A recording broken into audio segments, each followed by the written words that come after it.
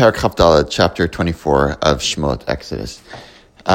This parak has in it the introduction of the idea of the luchot. In fact, up until this point, all that's happened is Hashem has spoken, and now it's time to capture what Hashem has said and memorialize it in some way so it can be used for future generations. Now, what's interesting is that the writing actually happens in two ways. There are two different writing technologies which are employed. And I wanted to think about why both and what the implications are for us.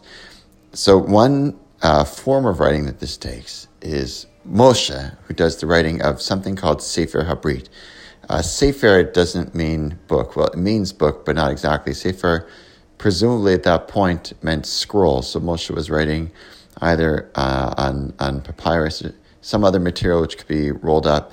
And the purpose of this Sefer HaBrit, the Book of the Covenant, or the Scroll of the Covenant, was it functioned in the context of the Brit ceremony, the covenant ceremony, which occurs here in chapter 24, Na'aseh v'nishma.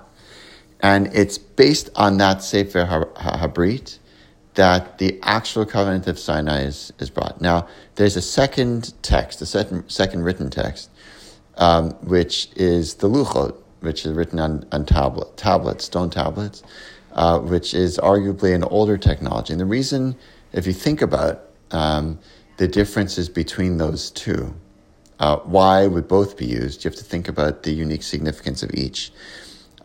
Stone tablets, the way you write in them is you have to carve out the letters, and arguably these stone tablets are the longest lasting, and the engraving is not easily rubbed out. It takes a long time, and also it's important to say they're very, very difficult to carry. We have from around the same time also we found not an Israelite finding but a Babylonian finding of the king of Babylonia, whose name was Hammurabi. So a code of laws that he had issued, written on stone tablets. What's interesting is that we also have the Sefer HaBrit, the scroll. Now, the advantage of the scroll is that even though it may not be as long-lasting, it is also very, very portable and easy to carry. I always thought that these two modalities represented two ways that we need to be, two kinds of Torah that we have to always be mindful of what the Torah represents to us. On the one hand, the Torah is a stable and long-lasting as stone, and the engraving is eternal.